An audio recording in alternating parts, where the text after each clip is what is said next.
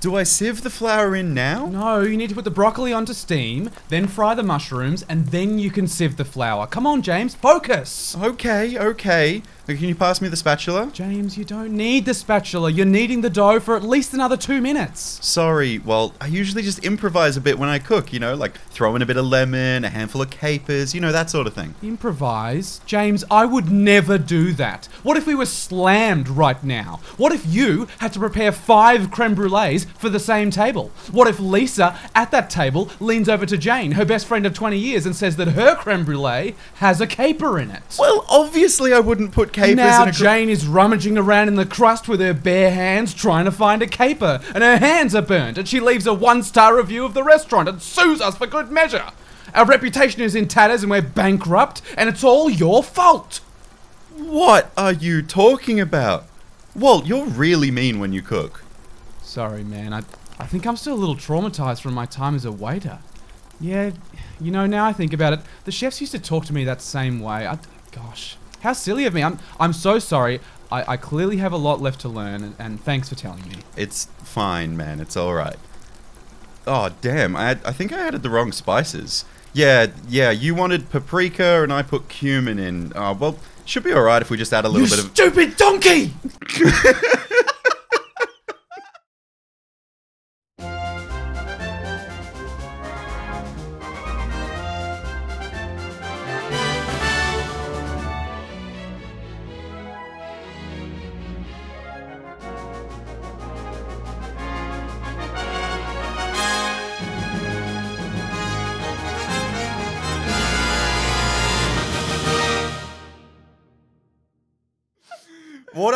What are you?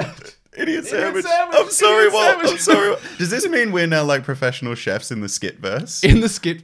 The question is, were we running a restaurant or were we just cooking at home? I think we were cooking at home, and I was just treating it as though you were we just in getting a restaurant. little bit too Getting extra. a bit too into it. Well, welcome to the Get Commanded podcast. It's the GCP, brought to you by POG, Palms Off Gaming, sponsor of this podcast. We're all uniting forces to help you to have better games of Commander. I'm your host, Walt. And hello, Commander players. I'm your other host, James. Now, before we get to the transmission, do we sound a bit different to you guys? We have new microphones! We do, and we've been fiddling around with them, testing. Yep. This is the first time we're actually like properly recording anything with them. So if we, move away from the mics and you can't hear us say a sentence, we're getting used to these are like proper broadcast level, as good as you can get for podcast microphones. And it is really all thanks to our patrons over at patreon.com. So straight up, we've mentioned this a couple of times on the recent episodes, but we had not spent a single cent of our Patreon money the entire time we've been running this podcast. Not even when the Doctor Who pre-cons came out for pre-order. Very tempting then. But we straight up spent all of it that we had and a little bit of our own money just upgrading our recording setup. But like straight up, most of the cost of these was covered by the money we had from our patrons over on Patreon. So a huge thank you to everyone who has supported us over there for the last few months. Obviously, you can check it out at patreon.com/getcommandedpodcast. But we would not have spent this amount of money on microphones if we didn't know that most of it was covered by the amazing support that you've all given us. We were so excited to get these microphones. I was at work at my office when they arrived at Walt's house. And on my lunch break, I drove around to Walt's place just to see them. Because like this is what you would get in a radio station. These are so professional. We're doing it, man. Yeah. We're doing it. Really doing it. We feel like real pros, and we felt like real pros every step of buying the mics. We were like, this is unbelievable that we get to do this. It's so exciting. And look, it genuinely is all thanks to you guys, and we would not be putting in our own money behind this project if it wasn't for you. So if you really do like what we do, you can check out patreon.com/getcommanded to support us, but you can support us in whatever way you want or whatever way you can. Tell your play group about us, tell your LGS about us if there's like, people running your store, tell them, like, get Commanded. They're great. If they're ever in Brisbane or if they're ever anywhere, tell us. And just listen to our podcast every week when we put out a new episode. Follow our socials, like, subscribe, all of that jazz. We really, really appreciate you all. We do really appreciate it all. And also, we wanted to say thank you to you all in a more formal way. So we're going to be doing a giveaway. Yes. So you might remember that we went to Command Fest in Melbourne a few months back. It was a while ago now, so we understand if you don't remember that. But basically, when we were playing in the event that day, we played a lot of Commander that day. We racked up a lot of prize tickets. If you don't know how Command Fest works, basically every game of Commander you play, you wave down a judge and you tell them about the game, and the judge will give you prize tickets like a, if you were going to a, GP back in the old days, that kind of thing. Yep. So we accrued quite a number of these to the extent where we got to the end of the day and we were like, let's just pool our tickets together and get a prize together, both me and James. And honestly, we were pretty like, what can we get from our prize tickets? And it can't be much. It can't be much. It can't be much. And also, like, like the precons were the obvious one, but we have so many decks. We don't really want precons. And we realized if we spent about $10 each, we had enough tickets to get a booster box. Yep. Of Commander Legends Battle for Baldur's Gate. Which is only becoming a better and better set as time goes on. Some of these cards are creeping up in price. The backgrounds are becoming ever more playable as people realize the potential that they have. Yeah, the backgrounds are super good, and some of them are very chase, and you can't find them anywhere. So a great opportunity to get these. So basically, we have this booster box of Commander Legends 2 Battle for Baldur's Gate, and we want to give it to you, to one of you listeners out there. This is our first giveaway. It's exciting. New microphones, a giveaway. It's a celebration it's all happening. of where we're at. And the way to enter it, by the way, you can follow us on any of our 3 main social platforms that we're on. So Twitter, Instagram, or Threads. Make a post and tag a friend that you'd like to draft this booster box with, and just use the hashtag #TimeToGetCommanded. Hashtag #TimeToGetCommanded at the end of your post. And you can get multiple entries into this giveaway by following us on multiple platforms, posting on multiple platforms. Do any of those things before the 27th of October, so 2 weeks from when this episode comes out. And on the 27th of October, we'll announce the winner. And we will give you a booster box of Commander Legends 2 Battle for Baldur's Gate. So, and we'll post it. We'll post it out if we need it to. Anywhere you need to get to. If you're local, we'll hand deliver it. So, yes, we will. And we'll get a game in with you for sure. But yeah, you can get 3 entries on all the platforms. Go follow us on all of them. We're trying to do a lot of content. Like, we were just at PAX this past weekend, and I was on our Instagram just kind of sharing stories of people I was meeting, the cosplayers from Magic that I got to hang out with, and all that kind of stuff. So yeah, there's good content on all of those, and Twitter is a great place to go if you want Walt's up-to-date thoughts on the drama of Magic the Gathering. Every now and then I get a little... Every now and then you drop into get on my soapbox a bit. But so enter that giveaway, please do. But we do, of course, have to get to our incoming transmission. Yeah, we have a whole podcast to go. That's right? what that's for, right? Yeah. I was too busy celebrating. We actually have a topic to cover. We'd better get to that topic. So this is an incoming transmission from the deep depths of the galaxy, from the Space Commanders. It's time to get commanded. Experienced deck builders can find it challenging to construct decks that are enjoyable to construct and to pilot, but are not very powerful. However, a compromise can be made when one sets out to use the wrong commander.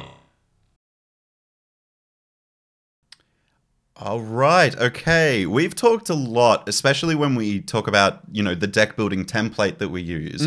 We talk almost like in every single section of that template, we talk about synergy of, is it synergizing with your commander? Then you can play it. It's like much easier. But Space Commanders seem to think that sometimes there's a little bit of value in playing the wrong commander for your deck. Well, specifically they said it can be tough for people who build a lot of decks to build some decks that they have fun building, but aren't that powerful. Because they overdo it sometimes. Yeah. And I think, we do that a lot of the time. Yeah. I think we've done, we go out to build a deck and then we go, oh, damn, this is like way too high powered. I mean, it's hard not to, right? Like, it's very rare that you'll see someone, like open a pack of whatever booster is currently around. Commander Legend Baldur's Gate, maybe. There you go. They open a pack of that. They pull like an absolutely busted card and like don't put it in one of their decks. You know, Yeah. like most of the time when we're acquiring new cards, whether it's by singles or cracking packs or whatever we're doing, it's like usually decks just have to naturally get stronger over time. So it's very easy to start with a commander that's pretty strong, keep on adding these new amazing cards. I'm talking specifically to people who are tinkerers, for those who remember my article that came out a month ago on Commander's Herald. Keen for the next one. Yes, but tinkerers especially are going to struggle with this, which is like, yeah, just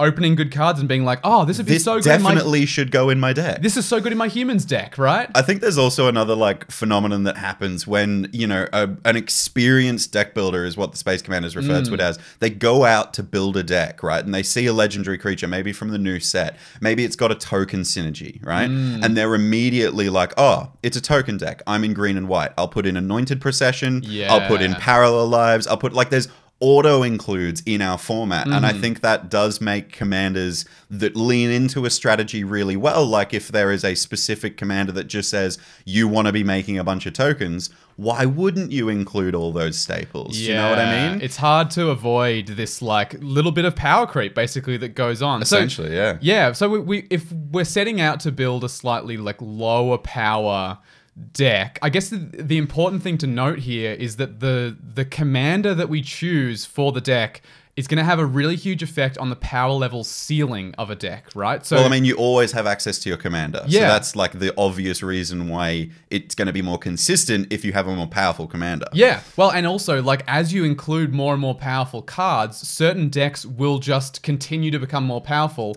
Whereas Yeah. the choice of a commander can reduce that power level ceiling. So I'm guessing this is where the Space Commanders are coming from, is can you choose a commander that means that even as you make those incremental upgrades to your It will decks, still have like a lower ceiling because the commander Yeah. isn't right. Okay, I see where you're going because we've actually like we've done this pretty consciously with quite a few of our decks. totally. So we should probably use those decks as like a bit of a guideline there. I reckon right? that'd be the way to go. So Yeah. we can take people through some of the decks that we've built that have, quote, the wrong commander Yeah. at the helm. I've had a lot of people go, "Why don't you just play this?" I'm like, "Great question." Not because well, this is the answer to that question. Yeah. This whole episode will be the answer to that question. Buckle up, you got a 60-minute answer incoming.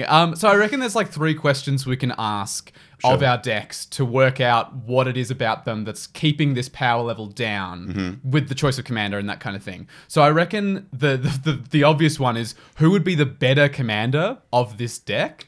So, Yeah. you know, if- so that's the when someone comes up to you and goes, "Why aren't you just playing this as your commander?" Yeah. Who is that commander? It's worth knowing what we're sort of avoiding, right? Like Yeah. intentionally. What's the highest ceiling we could get? Yeah, absolutely. The second question I reckon is what does our deck look like? So like what's the choices we've made and that our choice of commander has done to that busted commander deck that could exist. To force the differences. Yes. Yeah. And then, yeah, the last question is sort of the obvious one, which is where has the power level ended up as a result of what we've done? So, in other words, Yeah. was using the wrong commander like reasonably successful in controlling the power level of the deck that we set out to build?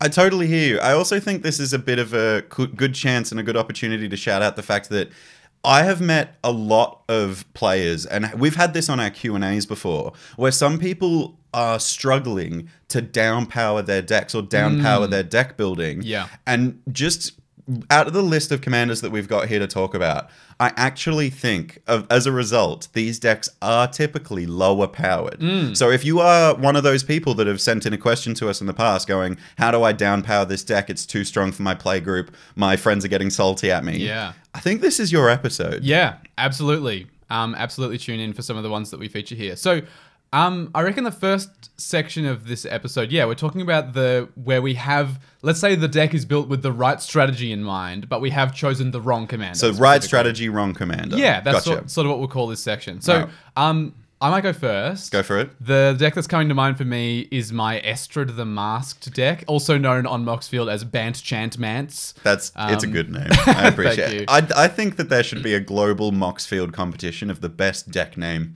I think because there's a lot of Jeez. contenders. There are definitely. Because, yeah, I've got a couple of decks that I'm incredibly proud of. Some of the ones in the CDH database, you look at Yeah. and you're like, that is extraordinarily Well, good. I just built a new CDH deck, and I want to shout out the name of that. I just built a deck with Yargle and Multani, and the deck is called It's Just an 18-6, bro.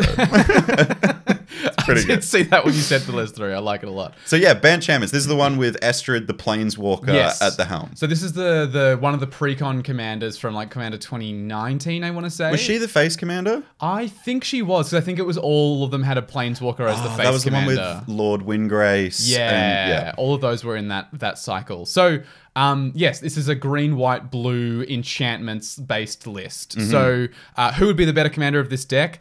Probably you'd cut a color and just go Sithis Harvest's Hand. Oh yeah, well, I mean that's quintessential the Enchantress commander, right? Yeah, right. It's for a green and a white, you get a creature that says whenever you cast an enchantment spell, you gain a life and draw a card. I would hazard a guess that if you went onto the enchantments theme on EDH Rec, Mm-hmm. she would be the top one. She probably is these days. Probably. Yeah, I reckon. She's got a lot of like old decks to compete with for the title. But True. yeah, she's probably the most popular of, especially of the recent ones. That The have been modern built. age of Enchantress. Yeah, I'd say so. So yeah, that would be the better way to build this deck, because we would have card draw in the command zone, you'd have ways to gain life, that kind of thing. So what does my deck look like? Well, it's more focused on land auras, because basically the uptick of Estrid is to untap each enchanted permanent you control. This is such a sick synergy. It's basically you get a kind of sort of feast and famine effect Yeah. from your Planeswalker. If you play it right. So yeah, I've basically got every card that you can play that's half decent, that goes on a land and lets it tap for extra mana. Utopia Sprawl, Fertile Ground, Yeah, all that kind of thing. And so, yeah, it means that you can sometimes cast Estrid, uptick her, and end up with as much mana as you had before you cast Estrid, which Free is pretty sweet. Planeswalker spell? Yeah. That seems alright. Planeswalker ritual spell, basically. That's cool. But yeah, like in order to make the deck work, I have to include a lot of Enchantress effects. So effects like Sithis Harvest Hand, but that are in the 99. So anything that says when you cast an enchantment spell, draw a card, or when an enchantment enters the battlefield under your control, draw a card, all of those are in there. And it means that though I have That's to your find card them. draw package, isn't it? That's essentially all of Basically. your card draw, yeah. And I have to find them. Like if I don't find one of those, I will just empty my hand and have nothing to do. I'm assuming because we had that whole Tutors versus card draw episode, you're not running There's no Enchanted tutors. Tutors. Oh, actually, that's not true. There's a Sterling Grove, which is the that does tutor. sacrifices to tutor something to top a library. Yeah, that's the only tutor in the whole Yep. deck. Yeah. And so, yeah, where's the power level ended up as a result? It's kind of mid-ish powered. I would say it's a little less powerful than almost every other Enchantress deck I've ever seen. I would say it's more powerful than the pre-con it came in. Oh, though. definitely. It's definitely It's better than that, yeah. more tuned up and more directed at, getting a bunch of auras on your lands, generating a ton of mana, and casting things like Nyx Bloom, the one that whenever Enchantress enters, it like doubles its power or something. Is it Nyx Bloom Colossus or something? Nyx Bloom Colossus. I think that card's jumped up in price It's just like recently 15 or as well. 20 bucks, I think. I think yeah. you got it when it was like $3, and now people Less. are like, I think it was like 50 cents because I got it around Wow. the time when the precon came out. Yeah, that card's Insane. expensive. But yeah, so it's got cards in there like that can end the game. I would not say it's precon level, I agree with you. Yep. But it's, I would say, like a mid-ish kind of power level deck, and certainly a lot less powerful and a lot less oppressive than pretty much every Enchantress deck I've seen out there that's doing the kind of prison thing and Yeah. the Staxy kind of thing. So yeah, it kind of worked, I think, that one. I really enjoy playing against it, if that's a thumbs up for you. That's definitely a thumbs up for me. I find it's not, a deck that you've gone, okay, I'm playing a Sithis deck, and now I'm drawing my entire library. Enchantments cost 5 less to cast. Yeah. And I'm just like dropping everything, and then I'm going to swing at you with maybe even like your, not Tatyovo, Tavasa. Oh, 'cause that was the sort of like spiritual origin of the like, deck. That deck was a lot more tuned, and I Yeah. feel like Estrid is the wrong commander. She would go in the 99 of an enchantment deck, but as the commander, it kind of brings that power level down a bit and makes you work a little bit harder for your win. Yeah, Yeah. which I like a lot. What do you reckon? Which of your decks do you think is this right strategy, wrong commander kind of thing? Well, I reckon I got like one that's pretty on the nose because I spoke about it a while, specifically after you built your Queen Marchesa Aristocrats deck. I was like, I really, really want to build an Aristocrats deck now. Yeah. We did like a whole deck tech about Aristocrats. We did a bunch of that stuff. Deck archetypes episode. Yeah. Yeah, and I was like, I think this strategy is really me because you can sack stuff at instant speed. weighed what kind of commander should I get. And I was looking at a bunch of commanders, and I was like, oh yeah, aristocrats, that's the way to go. And I actually landed on Scorpion God. Oh yeah, this is the black-red legend from like the Hour of Devastation. Yeah, from the Amonkhet like block. Yeah. That cares about -1 counters, right? Yes. So it's a kind of beefy, I think it's 5 mana. I think it's 3 black and a red. And whenever a creature with a -1 counter dies, you draw a card. Which is sick. With anyone's creatures, by the way. Your creatures, my creatures. If a creature with a -1 counter on it dies, I draw a card. It also has that typical god thing of when it dies, you return it to your hand at the beginning of the next end step. Same as Scarab God, yeah. Which I love avoiding command attacks, so that's I'm all about that. Strangely good at doing that. Yeah, Yuriko, Scarab God, Liaison, Scorpion Shroud God, of Dusk. Liaison. Oh my god, I have a problem. James is a hacker, everyone. Yeah, just beat Commander. But I think that I looked at this Commander and was like, oh, I could use the -1 counters as a form of value for an Aristocrats deck, because the thing that I realized was Aristocrats decks lean on -1 or like 1/1 creatures quite a lot, so that's why Skull Clamp is really good in Aristocrats decks.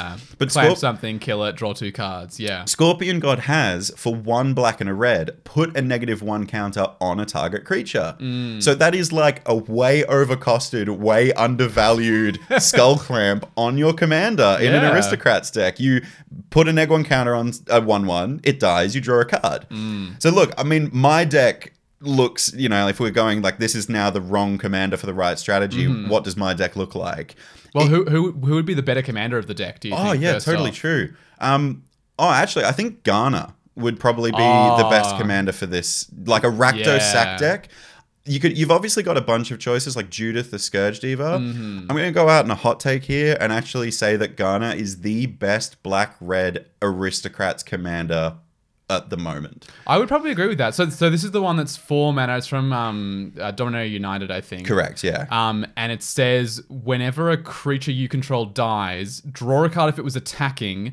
Otherwise, it does the Aristocrats thing. Each opponent loses 1 life, you gain a life. Yes. Or maybe no, I don't think you gain a life. Yeah. It only pings everyone. Yeah, it doesn't drain the way that some But the cards fact it has card draw in the command zone, it's strong. We actually had a patron game with Space Commander Fletcher, and I got to play a PDH version of this deck. Oh, you did too? I remember. It was a while ago. Strong. It was good. I became a threat real quick in that game. Yeah. It was really, really good. And that's that commander as a PDH commander. Yeah, with only commons in the 99. You Yeah. can imagine how strong that could be with the typical Aristocrats package of Blood Artist and even Falcon running Wrath like Noble and- Skull Clamp and stuff like that, or even just instant speed sack outlets. So you go to combat, you swing everything, instant speed sack everything, draw 20 cards. Yeah, seems pretty good. So Garner would definitely be the better commander of your Scorpion God deck if we're going for power. Yeah. So where does your deck look instead? So it's got doing the -1 counters thing is like a value engine. Yeah, well, like I said, it's got this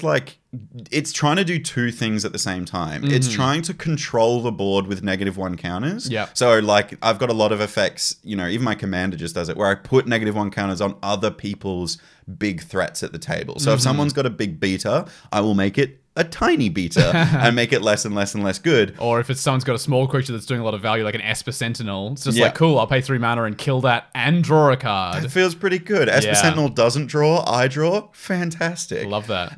But I think that there's the other side of it is trying to generate a whole board of tokens and find Blood Artist, Vindictive Vampire, Bastion of Remembrance, all of these Aristocrats things to close out the game. Sure. So I think its early game is trying to do the control the board kind of thing, draw a bunch of cards, and then the end of the game, it's trying to sack its whole board full of tokens. So I'm running Tenali Sky Summoner. It's a really, really sick include in the deck. This is the one where you can attack, and if you pay X in a red, you create X/1/1 elementals. Oh, yeah. I've seen you play this in this deck before. Yeah, it's actually pretty strong. If you have City's Blessing, you keep them as well. It usually sacrifices at end step, so it's pretty easy to keep. And then you've also got I run Bitter Blossom in the deck just to keep pooping out tokens. Good ways to make bodies. Yeah, red. All the stuff that you can make bodies with. And I think the power level as a result of this does come down a little bit. I think that the fact it's trying to do two things makes it harder to find the win. I mean, we've Yeah. talked about this before with the equipment and knight effect. If your deck Yeah. is trying to do or assemble two pieces, sometimes you end up all with one and not of the other. Yeah, or like a creature-based spell slinger deck, right? Like you're trying to make a bunch of creatures and you're also trying to cast a bunch of spells. So if you draw all the creatures or all the spells, the deck's not going to work. Yeah, it's the classic way of yeah, you can build a deck that's not so powerful Yeah. if you do it intentionally by building a deck that needs two different things to work. Yeah. I also think the major hit to this deck is the fact that it's actually not in white. I Yeah. could have found even a black-white commander would have been way better. Yeah, I mean, Teysa Karlov would be screaming at you. Exactly right. I mean, Yeah. like that triggers all the permanents that die and like all that kind of stuff. It makes there's commanders that make tokens in those colors. Yeah. White gets access to token doublers. All of this stuff, it does mean the deck is a little less powerful. And I think if it wasn't for the fact there is actually currently an infinite in the deck, I think this would be a pretty low powered deck. Yeah.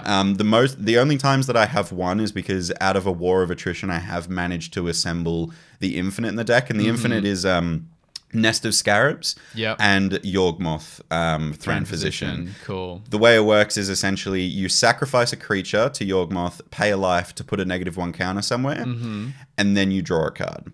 Then, because you put a -1 counter on something, you will make a 1/1 insect via Nest of Scarabs. This gives you another creature to sacrifice to Yawgmoth. Putting a -1 counter on it, Yes. which gives you another 1/1. Yeah. Yeah. Infinite. I do appreciate the fact that some of you may already realize that this doesn't win me the game on the spot. I do have to have a Aristocrats effect on field for this to actually win me the game. Something that's draining your opponents when something's dying. yeah, it's You also effectively a have to have 3-card combo. You have to have more cards in your library than there are players in the game as well. Yes, because that's true. Yawgmoth makes you draw cards. More cards in my library than the amount of highest life total. Yes. So if someone's at 25 and you've got 24 cards in the library, can't kill them. Can't do it. Yeah.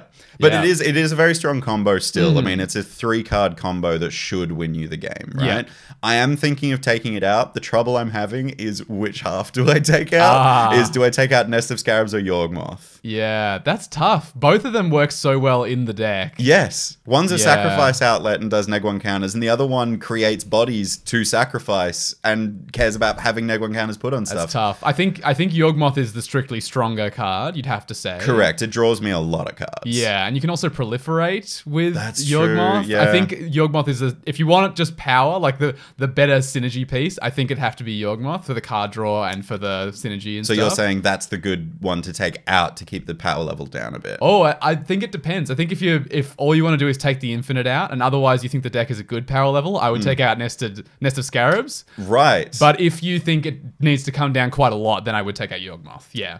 Interesting. I mean, look, Scorpion God draws me a ton of cards already. Yeah. So maybe I could afford to take out Yawgmoth. I don't know. But I think as a result, it is fairly mid-powered. This is definitely a very creative deck of mine. Yeah. But it is doing one, like, it's trying to do the things that it's doing, the neg1 counters and the aristocrats, and it doesn't mess about with No, it. Like, it's a strong deck, but it's not a high-powered deck, is what I would say. What I do usually do as well, if I see someone's got a commander with a power and toughness 1/1, Yeah. I will not play this deck because it just kills your commander. Yeah, I struggled a lot. Admittedly only played this deck maybe once, or maybe only just the one time, or maybe it's twice. No, I think we played it a few times. Yeah, but the one time that really stands out is I was playing my humans deck, and it was a bad matchup. Yeah, that was.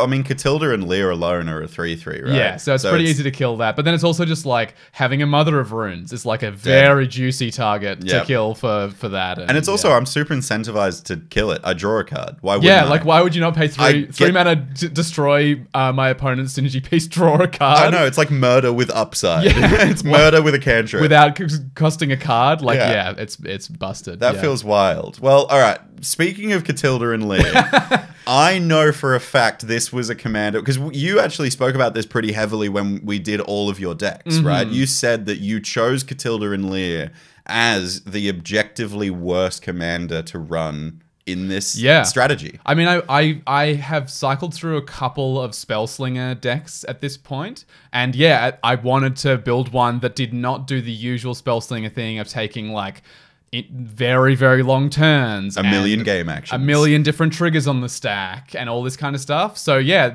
my compromise, and also compromise for power level, was to build Catilda and Leah. So this is the 3 mana, it's Bant again. Maybe these are my colors, white, blue, green. Whenever you cast a human spell, target instant or sorcery card in your graveyard gains flashback until end of turn. The flashback cost is equal to its mana cost. So yeah, cast a human, your rampant growth gains flashback for 1 and a green. You can flash it back, do it again. Who would be the better commander for this deck? Anyone else? I was about to say, you are literally spoilt for choice Yeah. with better commanders for Spellslinger. I think probably someone like Anello the Painter would be this really is the Grixis one that Yeah. each spell has casualty too. Yeah, or just strictly great Spellslinger decks like who's the blue-red goblin? Is Mizzix. Oh, Mizzix yeah, would be that's an way obvious better. correct one Or- or something like this. You could run Savine the Chronoclasm, which Also do flashback things. I just built that. Yeah. I got to play it at PAX this weekend for the first time. But the game ended early. The people we were playing with had to duck off, and it was very sad. It looked like your next turn. I was about to explode. It was gonna go nuts. I had Savine on board, which, if for those that don't know, it copies an instant or sorcery from your graveyard the first time you cast an instant or sorcery from your graveyard each turn.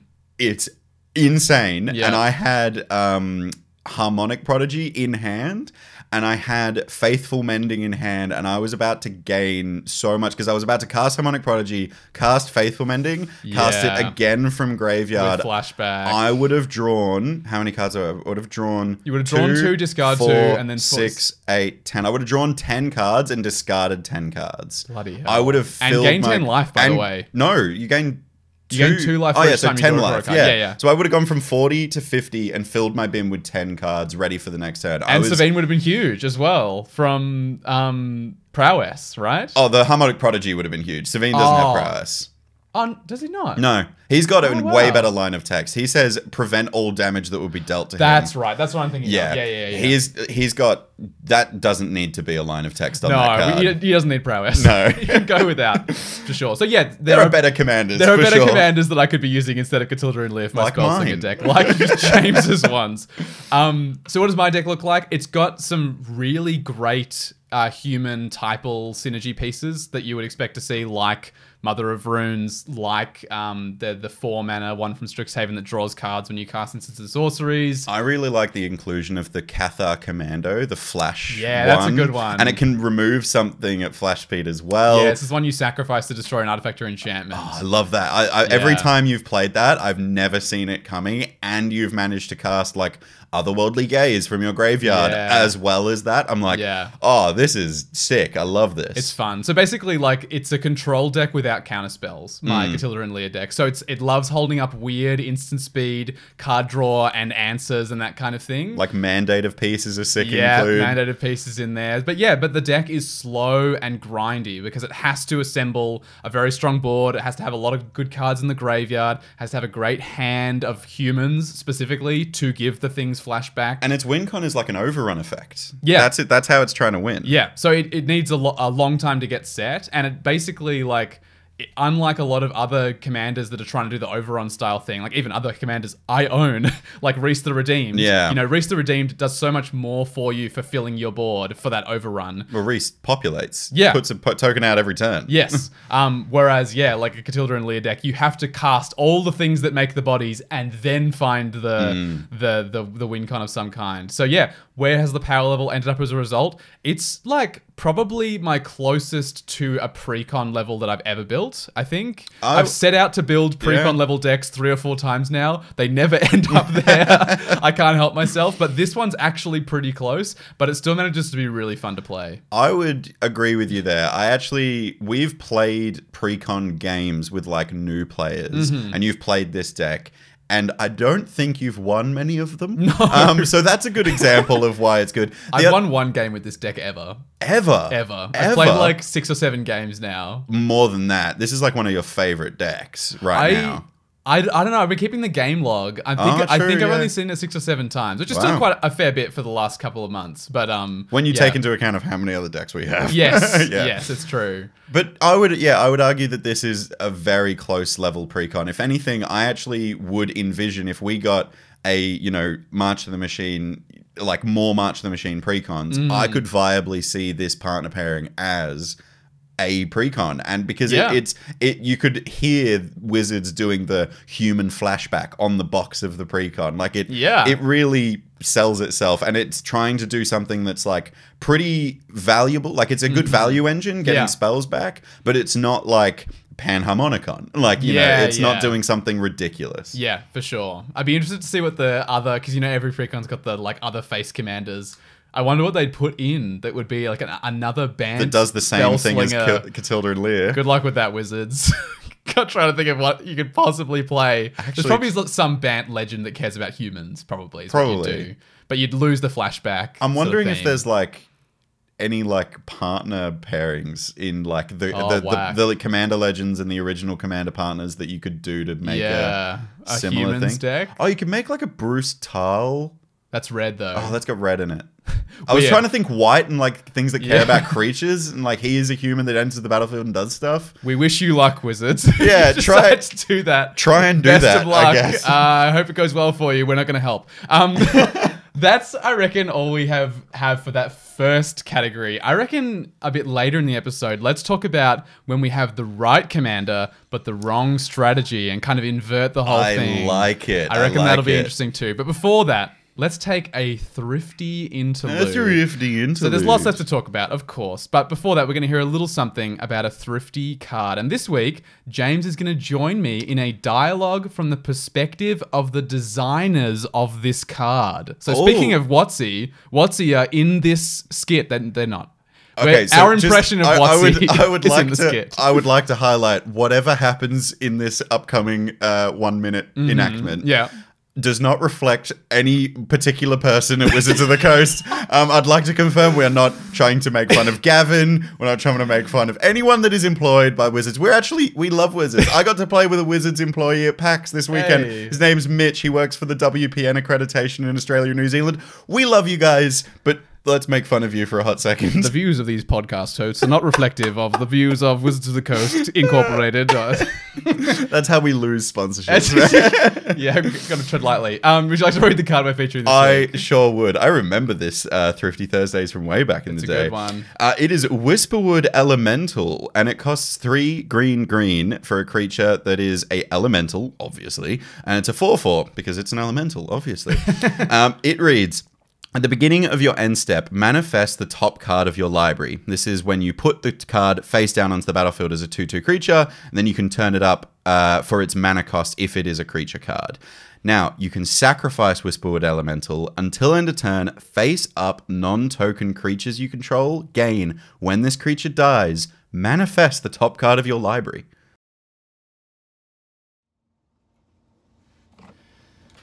Okay, so he's a spirit of the forest and he keeps it protected. Oh, they've never seen this before. Green card? Yes, and the creature type is elemental. All right, great. And what are his abilities? He's protecting the forest. What would he use to protect the forest? Mysterious balls of unknown energy, of course. Wait, what?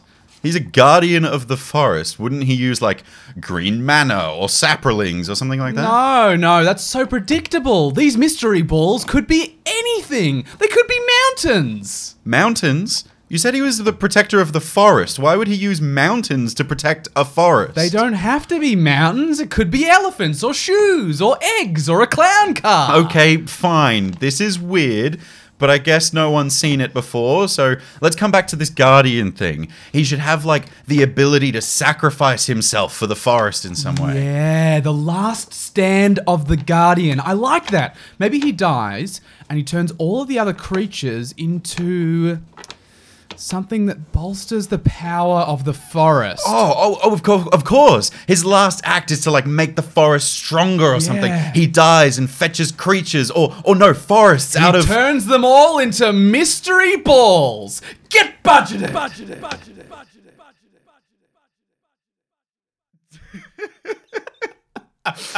I genuinely can hear Gavin Verhey, like, being like, mystery balls. They're like Pokeballs, but they could be anything. The hilarious thing is, all of those mystery ball examples that those two designers that we just heard from were talking about are real Magic cards. Yeah, shoes. There are shoes. There are Lightning Greaves. There's the Crystal Slipper. Yeah, there is a clown car. There is I'm sorry actually to a say. clown car. A CEDH staple, actually, in Magda, because it's a 0-drop vehicle that you can tap dwarves into. God. That's the state of the world we're in, people. Clown car is legal in Commander. I hate it.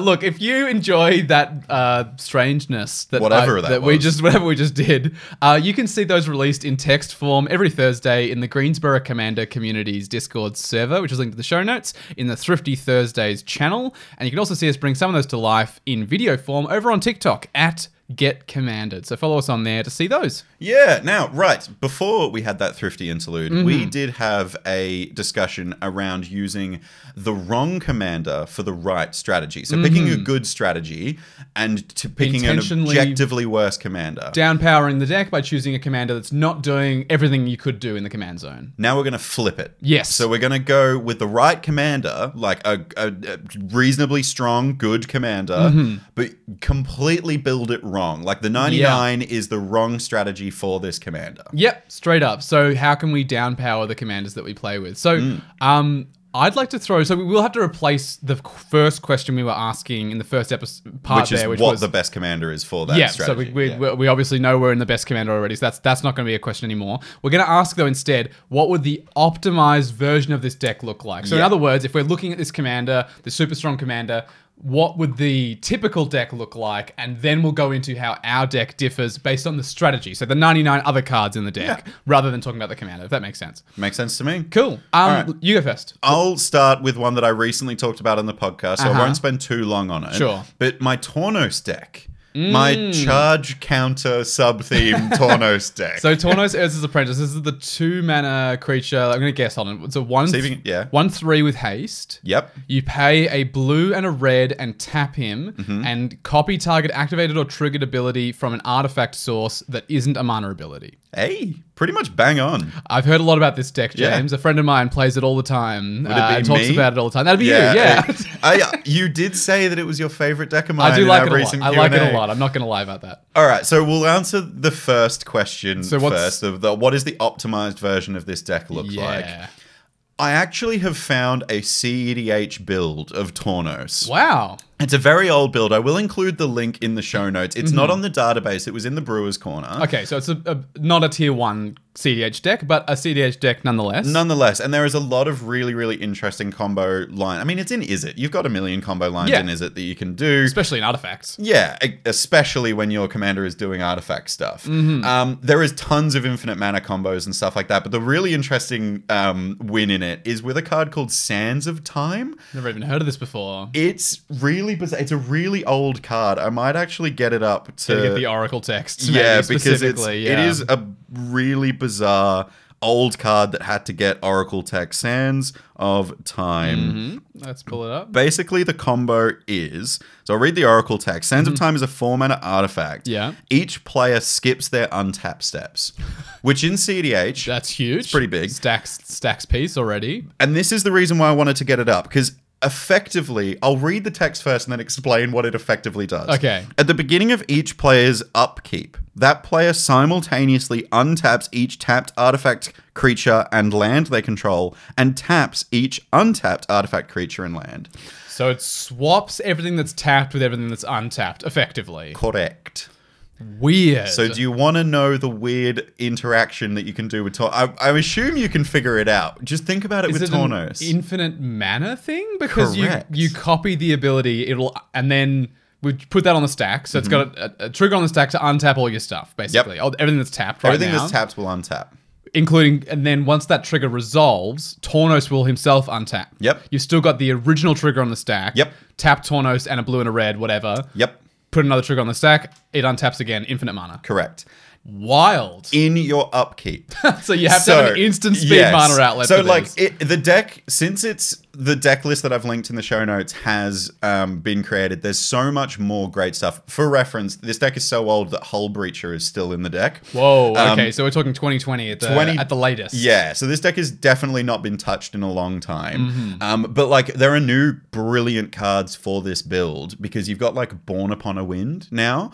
It's a 1 and a blue instant. You may cast spells at instant speed. Oh, draw a card. Yeah, this is the one that was on Lord of the Rings. I think. It's the closest thing we'll get to Flash. Yes, they're not CDH. printing proper Flash. That's for sure. But like, this deck can do some incredible stuff with infinite mana at instant speed on your upkeep. Like, you can have Staff of Domination wins. You can do like mana sinks and a bunch of different stuff. Anyway, the optimal version is a CDH list. So that's how powerful we're talking. Like we spoke before about the commander's like power level ceiling of a deck, right? Like when you look at the commander, how strong of a deck can you build? You couldn't go much higher than this, right? Like Tornos Urza's Apprentice has not a tier 1 CDH list, admittedly, but a 2-card combo, one of which is in the command zone to generate infinite colorless mana. Yeah, it's Seems CDH good. viable. So like in terms of the ceiling, you couldn't get much higher than this. No. Cool. I think this is really cool. I do want to ask for our CDH listeners, would you like to see a James version of this CDH list? I would. Because I have scoured the internet and I don't think anyone's updated that as a list. Give it a crack. I might just do it. Let me know, CDH listeners. Yeah. So the second question we ask with each deck is, what does our deck look like? So your version of Tornos, how's it different from the optimized version of this CDH deck? list? Yeah. I'm not running Mana Crypt. No, I think that I've talked about this at length in a recent episode called Command Zero. Command Zero. Yeah.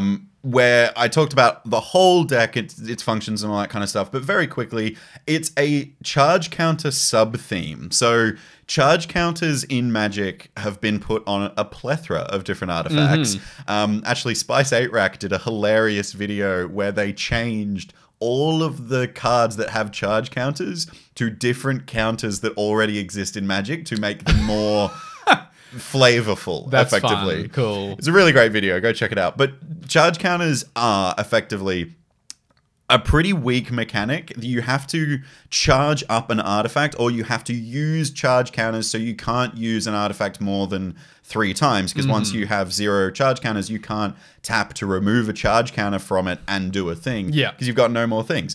So this whole deck is using that to kind of lower the ceiling of how powerful it can be.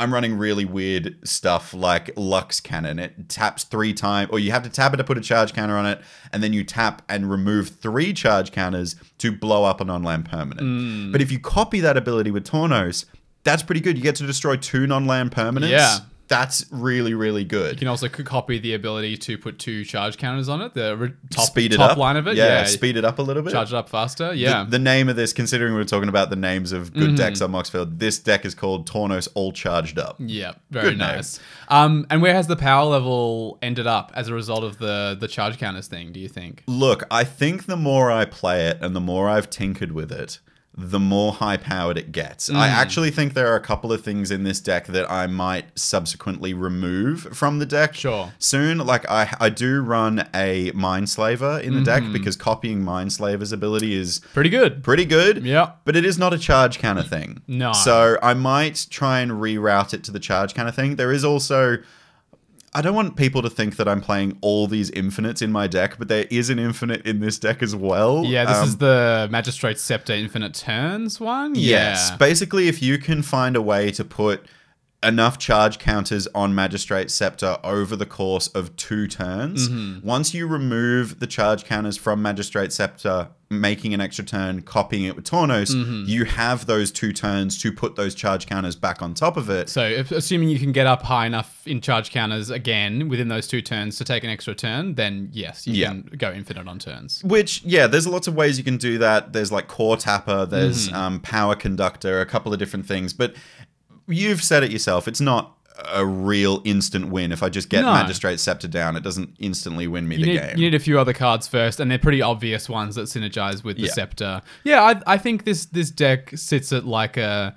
It's not precon level by any means, but it's not a high powered deck either. I think this is sort of that mid-ish nice level that to be honest, most of the commander that I really enjoy tends to be played around that power level. And I think the other thing that is really good to note here is that in my hands, it's very strong. Yeah. I'm the designer of this deck. I know all the combo lines and I know the weird things that you can like imprint Solemn Simulacrum under this really weird artifact, this prototype portal, and make multiple copies of it and blah, blah, blah. I know all those combo lines. Shout out to a guy that I met at PAX this weekend. I think his name was Cameron. He played my Tornos deck in a game. And he did very well with it. Cool. He realized the value of Golden Urn. It's a great card. He was like, oh, this is kind of sick. You can gain like 20 life off this thing. I'm like, yeah, you can. You can. And I've done it many times. But yeah, I think the power level sits like pretty fair. But like if I'm piloting it and if I'm like really dialed in, it does get more It gets powerful. stronger. Yeah, it Yeah. gets When very you strong. know the lines, it gets better and better. For sure. Yeah. The next deck, I guess we'll cover another one of mine. I want to talk about my Meren of Clan Nel Toth deck. Yeah, With this the is a- secret commander of Gerard Golgari Lich Lord. You totally could run this as it is a legendary creature vault. You could just run it as the commander. Not as fun when you do it that way. Everyone else is doing that. So yeah, well, Meren of Clan Nel Toth, this is the one that in your end step, you can reanimate something from your graveyard if you have enough, what do they call experience counters? And you get experience counters when your creatures die. So the optimized version of a Meren deck is sacrifice loops, right? You've got a bunch of cards like Plague Crafter, like Fleshbag Marauder. Fleshbag Marauder, these kind of things. You just go in loops. You can also loop something like Spore Frog even becomes pretty oppressive. You used to have that in the deck. I think Do you still have it in the deck? maybe I cut Spore Frog. I'm actually not sure if it's in there anymore. I used to hate playing because Yeah. the original build of your deck was more along the lines of its optimized build. Oh yeah, it was budget one, so it wasn't Yeah. like the grave pact kind of version. It didn't have of the deck. birthing pod in the No, deck. no, or anything I couldn't like afford that. any of those Yeah. cards. But it was like all of the cheaper versions of those same effects. So yeah, Yeah. Spore Frog was in there, Fleshbag Marauder was in there. All of those effects that do that kind of a thing were in the deck. That was the optimized version of it. It was a bit aristocratsy as well. And I Makes fucking sense. hated it. I hated playing against that version of the deck. It was pretty oppressive. So what does my deck look like? Well, it's become a Power Matters deck. There's a lot of more depth on this, by the way, in my All of Walt's Decks episode. Yeah, everything we're mentioning here has been covered in that episode, Yes. especially on Walt's deck. It's true. But yes, it's a Power Matters deck. So basically, Gerard lets you sacrifice creatures, and each opponent loses life equal to the sacrificed creature's power. So there's weird cards like Daemogoth Woe Eater. That's that 11/11? No, Is it- no. That one's also in the deck. Now, this is the 7/6 for 4 mana, but you have to sacrifice a creature in your yeah. upkeep. And when you sacrifice Daemogoth Woe Eater, each opponent loses 3 life, and you draw a card and gain 3 life, I think. Ridiculous. But Just it's a 4 mana 7/6. So for Gerard, that's his best friend. And yeah, like Giant Ankeg is a win con in my deck. This card it should be a win con in more green decks, in my opinion. It's pretty sweet. Just a big beater that gives all your stuff trample and And Ward 2. And Ward 2, And yeah. it's got it's an 8/8 with trample and Ward 2 itself. Like, it will kill people on its own. Yeah. Love that card. So yeah, where has the power level ended up as a result of this? Well, it's still fairly high. It's still got some really strong synergy pieces in there, like Sir Conrad. It's got really great enablers like Ultra of Dementia is in there. That fills you bin really That's quickly. sick. I in didn't this know that deck. was in the deck now. Yeah, it's also got what's the Greater Good? Greater Good is really strong in the deck. Sacrifice, draw cards equal to the power, discard 3. That's the one. Sick yeah, card. 4 mana enchantment. So yeah, like there's still some strong pieces in there. It can still do some pretty yucky things, especially with cards like Sir Conrad.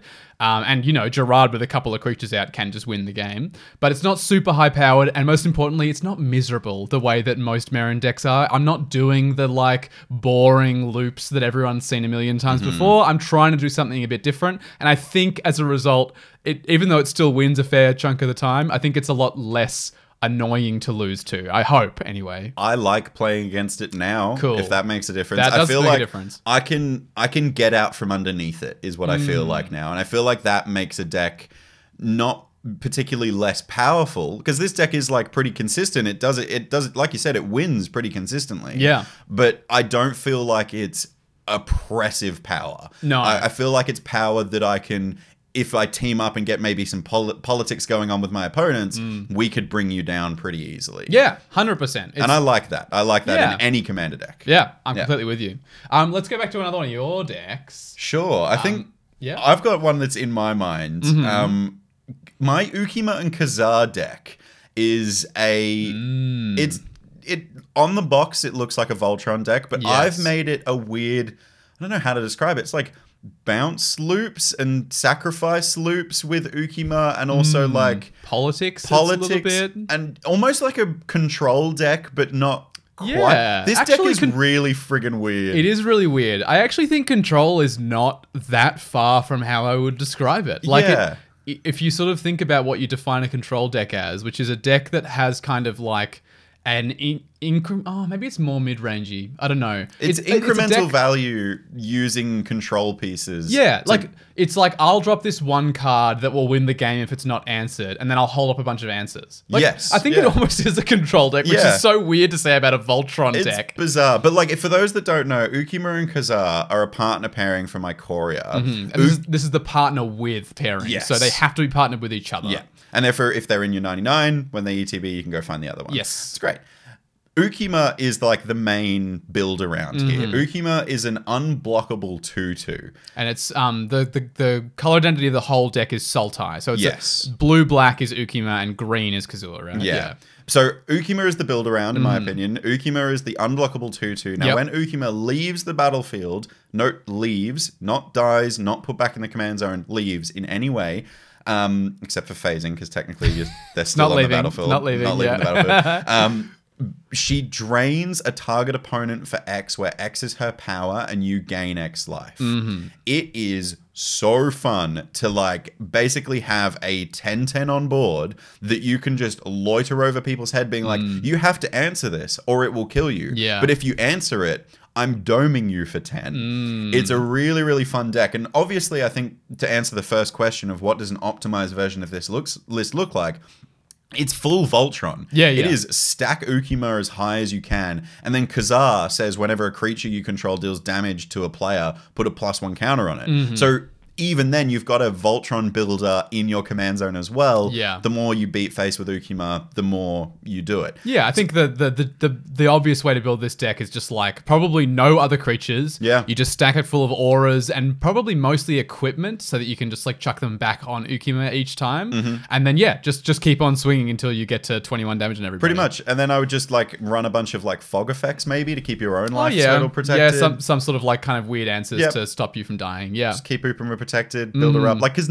2 power, if you can get her 19 power somehow. Yeah, that's Dead. one shot and no one can block it. Yeah, no one can block it. That's wild.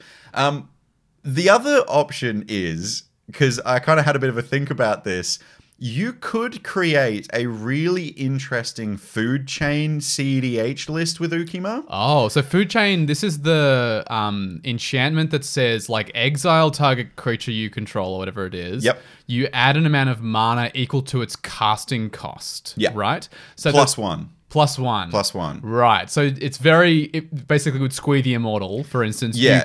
You can go infinite on it. You can only spend it for on creature mana. On creature mana, So yeah. you go infinite on creature mana if you have Squee and Food Chain just like on the field. Yeah. Food Chain's very old, by the way, which It's is why it goes infinite with anything. Yeah, it's a very common win con in CEDH because there Yeah. are a lot of commanders like Rocco, for example, has a tutor on him. You can tutor Yeah. out creature win cons, all that kind of stuff. But with Ukima, the way you break this is by making creature spells you cast or commander spells you cast cost 1 less. If you can make commander spells cost 1 less, every time you exile Ukima to Food Chain and put her back in the command zone, you generate the amount of mana you need to recast her and get her back into the battlefield. And when Ukima leaves the battlefield, you're draining someone for 2.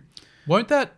Hold on, because won't you need a discount of 3 the next time you do it, though? Not 1? Because Oh, it'll go 1 back to the less, command yeah. zone? Oh, you would. You would need to incrementally discount it. Yeah. Maybe my brew is not quite there yet, but it's possible. Like you have in the command zone the win con. Yeah, you have the thing outlet, to sacrifice to Food Chain over and over and over again. which is usually what people like the Food Chain CDH lists that we see. That's Yeah. why they're CDH viable. Is that the win con is in the command zone. Yeah. Like you have to find whichever piece you need with Food Chain, but then your win con is your commander. Yeah, like Rocco lists finding Yeah, Rocco Squee lists and- just yeah. find all of the Yep. stuff they need. Yeah, Yeah, I reckon there's a way to break this in CDH with totally Fiction. there would be. So that's the optimized version. Yeah. My what version. does your deck look like, James? Definitely not like that. My deck is bizarre. Like I was trying to allude to before, it's full of combat tricks mainly. Yep. A lot of ways to bounce Ukima to hand, to recast her, to kind of like keep myself alive with that drain effect. I really like to avoid the Voltron. I'm going to call it the Voltron effect of where you suit up your commander so big, everyone freaks out and kills it. Not only kills it, kills you. You Yeah. get eliminated first because your 3 opponents go, wow, you can kill me at any point in this game. So I've avoided that as much as I can. And I'm running really weird cards like Crystal Shard is a standout performer in this deck.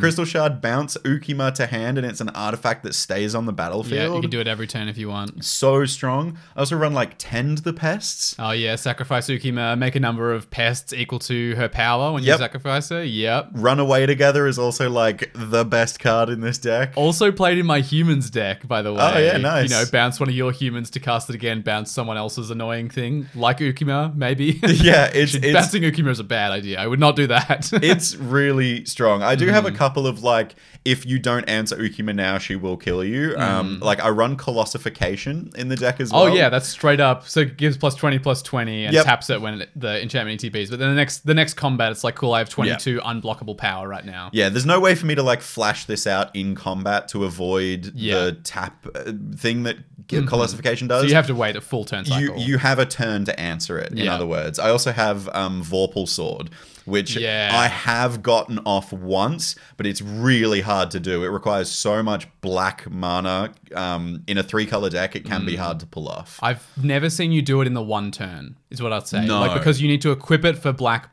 Yeah. And then you need to pay. Well, it's a black to cast it.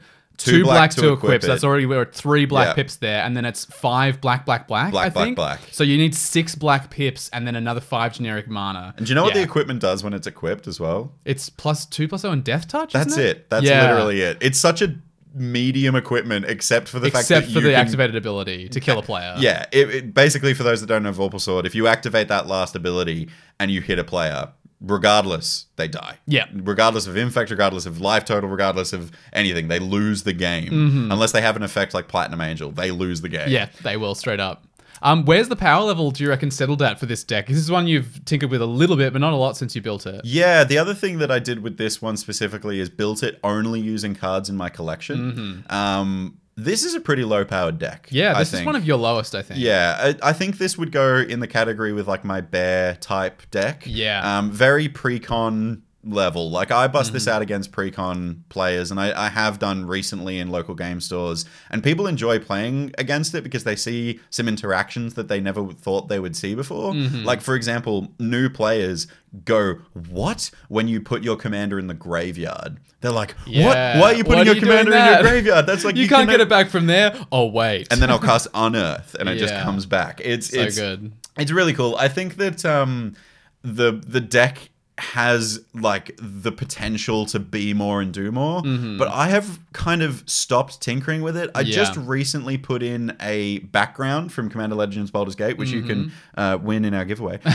But it's whenever a commander you own leaves, or commander creatures you have, when they enter and leave the battlefield, you draw a card. Oh. So because Ukima is coming in and out all the time, Sweet. it draws me a ton of cards. That's so good, and specifically your version of this deck. Bizarre, right? I like that. It's really cool. I like it. It's like one upgrade that I've made since it's been done, and Yeah. I'm just going to not tinker with it because it's honestly just such a weird deck of mine. It's just cobbled together with kind of random cards, but it does the thing pretty well. I mean, we talk a lot about how important it is to have a pre-con level deck that you can pull out. Yeah. This is probably one of your pre-con level decks. For sure. Yeah, And I really enjoy playing it. definitely. All right, I reckon we got time for one more. Sure. You've got plenty of decks like this. I do. I think the next one I want to talk about is my Sir Gwyn Hero of Ashvale deck. Oh, this is the one where you're running all of the Sword ofs, like the Sword of Fire and Ice, the Sword of Feast and Famine. No, Alright. you silly boy. Oh, sorry, I forgot about the topic. Yeah. So Gwyn Hero of Ashvale is a 5-mana human knight with Vigilance and Menace. In Mardu colors. In Mardu colors, yeah. 3 black, white, red. And equipment you control equipped to knights for 0 mana. And when an equipped creature you control attacks, you draw a card and lose a life. Is it an equipped creature or it has to be an equipped knight? Equipped creature. So anything that's equipped. You could technically equip it as other stuff. You could, but you wouldn't be getting the discount. So, the optimized version of this deck is almost certainly Voltron. Yeah. You would just play any equipment that normally costs a load of mana to equip, like Colossus Hammer is an obvious one. And you just put them all on Sir Gwyn, attack, you're drawing a card every turn when she attacks. Like I joked about, run all the Sword of Feast and Famines, Yeah. Fire and Ices, all that. All that stuff is great. And she's got Vigilance and Menace, so you even have a good blocker for when you need to block people's stuff that's coming at you. My version of the deck, though, what my deck looks like, it's a Vorthos Knights deck. So basically, everything in the deck is either a knight or something that looks like a knight or like a sort of a sword or a bit of equipment a knight would use, or a place a knight would go. Like, it's very heavily in this like sort of imagining of castles and going to battle and There's charging. lots of and cards from Throne of Eldraine in There this, are. in this deck. Those ones are pretty easy. Yeah, Castle Ardenvale, Yeah, win. pretty easy. Some of the other ones are harder to find, but yeah, it means that some very obvious good inclusions that you would normally find in a Voltron-y kind of equipment deck, like Whisper Silk Cloak, for instance. Knights don't wear cloaks. No, knights don't wear. Not especially not the art of this is like No. very sneaky. It's like, no, that's not nice. Knights might wear like ceremonial robes. Yeah. So like, yeah, maybe like There's armor in the deck. Yeah. Like, there's like this plate armor and shields and swords and see that makes sense. I Yeah. can see, and like I know you've got a lance in there as there's well. a lance in there. There's a javelin in That's there. pretty good. I like that. Yeah. Have So you like, got a mace? There's a mace. There's a mace? There's a mace. Cool. There's also a gavel of the righteous. A gavel? A gavel. It's a big hammer for That's those who cool. don't know, the uninitiated. But yeah, basically, like, I actually pull out the deck and I say, I'm not going to win with Voltron. I'm not Yeah. going to Voltron. I'll put one equipment on Sir Gwyn and that's it. Yeah. Otherwise, I need to find a whole bunch of knights, find a whole bunch of equipment. This is literally the exact problem we were describing earlier, by the way, for those who are keeping up. This is where we get that effect from, is Yes. the problem Walt has with this deck specifically. The reason that every time we mention it, James says, and of course, the equipment and knights problem. It's because of this deck. You have to find the knights, you have to find the equipment, you have to suit them all up. It doesn't mean you draw more cards, but yeah, as a result of Voltron not being a win con, it's very sensitive to removal. Like, removing Yeah. a bunch of knights sets you back a lot. It takes a long time to build up a board that actually could win the game. Yep. It's very grindy and it's very temperamental. Like, if you draw the wrong half of the deck or you have someone remove your stuff, it just won't work very well. Yeah, I will say sometimes I have seen you turn it into a Voltron strategy on a pivot. For example, to like close out a game. Let's say Yeah. there's like, it's a 1v1 situation left and one person has like a million life, like they've played a life gain deck and Yeah. you're like, I'm not going to kill them with damage. Yeah. I need to switch to a Voltron strategy. I don't pull out the deck and go like, I'm not playing Voltron. I tell them like, Voltron's not the strategy. yeah, So it's not still the win there. that I'm going for. Yeah, it's still there, and I'm not saying I'm going to avoid it. But there is also the very fun story I've told on the podcast before of the time that I told a player that I would not ever swing Sir Gwyn at them if they didn't remove my stuff. Was that like a politics deal? That was a politics deal, ever. I said I would never attack them with Sir Gwyn. I would love that in writing. Yeah. Like that. No. A deal like that, I would be like, can you write that down for Well, me? I won through it, is the moral of the story. I did not. It came down Nice. to me and this player, and I would have won about 6 turns earlier if I could just attack with Yeah. Sir Gwyn. But he kept removing everything else that I had, and I had to find a weird other win, and I eventually got there. But yeah. Good on you for sticking to your word. Thank you. That's a good thank one. You. So yeah, where has the power level ended up as a result of my Vorthos theme? It's pretty low. Yep. I wouldn't put it at pre-con level, but I think it's pretty close, honestly. You talked before when we were evaluating all of my decks in that episode. You said you don't like this deck because it never wins. Yeah, look, it's not because it's not doing what the commander wants it to do.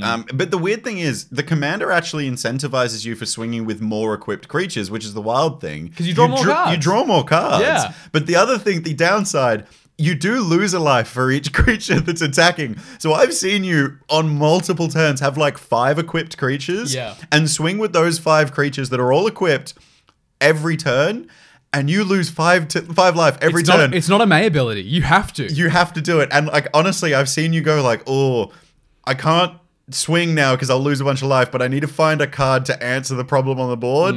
I have to. I'll go to 1 life, sure. Like it's basically the trade-off. Yeah, for sure. Well, it can be challenging for some of us to build low to mid-power decks when we tend to upgrade our decks over time. But choosing an underpowered commander or deck strategy is a great way to reduce the power level ceiling of a deck without compromising on our enjoyment in the optimizing process, and our playgroup and our local meta might just thank us for it. So, Space Commanders, command received. This is like good get commanded content. This is like, hey, sometimes playing a really hyper synergized commander just isn't as fun.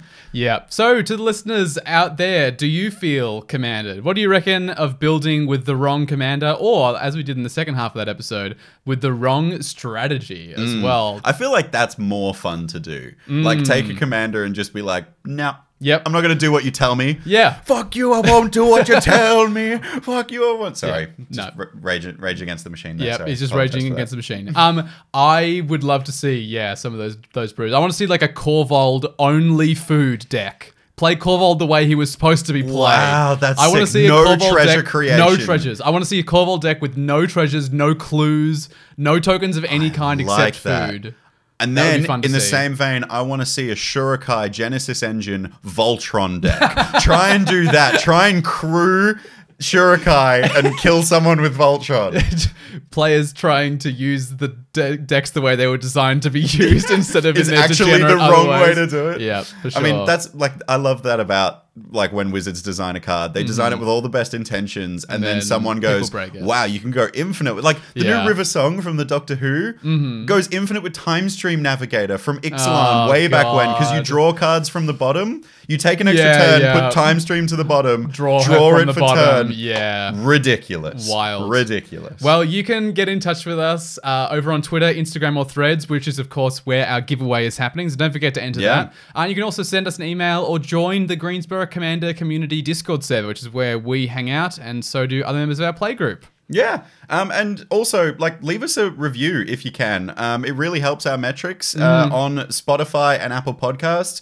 Google Podcasts is shutting down. Yeah, we've just heard. So clearly, as a result of this awful feature of not being able to review podcasts and our persistent slandering of their name, it was us and us alone. I think it took them definitely down. was. But yeah, it helps our metrics out a bunch, and yeah, you'll be able to support all the great content that we make. And speaking of, the absolute best way to support our content, like our patrons have with this fantastic upgrade to our microphones, is Patreon. It's linked in the show notes. It's the best way to support us directly. And I'd like to thank our patrons Stella Tam, Fuzzy, and Bottomless Potamus, and an extra special shout out to Fletcher Cutting, who supports us in the Space Commander tier. You're the best. Yeah, you are the best. And a very quick thank you again to Palms Off Gaming for sponsoring this awesome podcast. These guys are awesome too, because they make great deck boxes, sleeves, binders, and a bunch of other gaming accessories to keep your stuff protected. You can check them out, palmsoffgaming.com.au. And I don't want to give much away, but keep an eye out on our socials for some exciting stuff coming from Palms Off very, very soon. Very, very soon. It's on the horizon. Not going to say anything more because it's very exciting. Well, I reckon that's all the magic that we have today. Yeah, we got but we should planeswalk out of here and into somewhere else. My week this week? I think it's your week, yeah. Well, look, I'm going to real simple planeswalk this week, just because it's something that me and Theo, my partner, have been doing pretty much consistently. We're planeswalking to outside. Outside? We have been... The outside world? I know. There's a world outside this podcast studio? Not in a game store. Show it to me. Is it PAX? No, that's because that's also in a building. Is it the game store? No, that's also a building. No. Is it PAX? No, that's also in... We talked about that. Yeah. No, I'm like actually outside. Theo and I have been really consistently going for walks pretty much after work every single night. Nice. We go for like 5K walk great. Every single night. Yeah. How long does that take you roughly? Like half an hour? Yeah, it depends on how briskly we're walking and how much conversation we need to have after the end of a long day. If there's fair. like not much to report on, we'll like put a bit of a power in our step. Yep. And then if there's like some stuff we need to discuss, like one of us had a bad day, for example, then it takes we bring that pace down a bit. But I just generally a very quick, simple planeswalk. Just by going outside, and especially if you're in Australia, the sun is shining at the moment. We just entered daylight savings in Melbourne as So well. the which nights means, are brighter at the end. yeah, the sun is setting at about 7:40 at the moment in Melbourne. So there's so much evening to enjoy after work if you would like to. And they're gorgeous evenings. I know They we are. had, like, just this week, we had a bit of rain, so we couldn't go on that many walks. But, like, I'm looking out the window right now. It's gorgeous outside. Yeah, it's lovely. Just, I reckon if you can, try and go for a walk. If it's even just a kilometer or less than, just around the block. Go for a walk. I was in a pretty horrible headspace about like a month ago, mainly with work. There's a lot of stresses going on, like trying to get this podcast sorted. I'm flying to England next month. Yep. Don't worry, there'll be episodes coming out. I was just in a bad spot, and then Theo and I started walking pretty much every night, and I just feel so much better for it. And I know that our podcast tries to help people have better games of Commander, but I also want you guys to have just better lives in general. Yeah. If I can give you a tip, go out and just take a walk in the sunshine. Definitely. I mean, even in the last episode, we were talking about the reset button you get in a game of Commander just by Yeah. stepping up and walking away. Same thing. Head outside, get some of those beautiful rays of sunshine and That some vitamin fresh, D. crisp air, yeah. Yeah, very nice. Simple planeswalk. I like for this it. one. No. Just, sometimes you don't have to go to theater shows or anything like that. You just have to. You just got to go for outside. a walk. I like it a lot. Well, that's all we have time for. So we'll see you next Friday for another transmission from the Space Commanders. Goodbye, Commander players. Bye.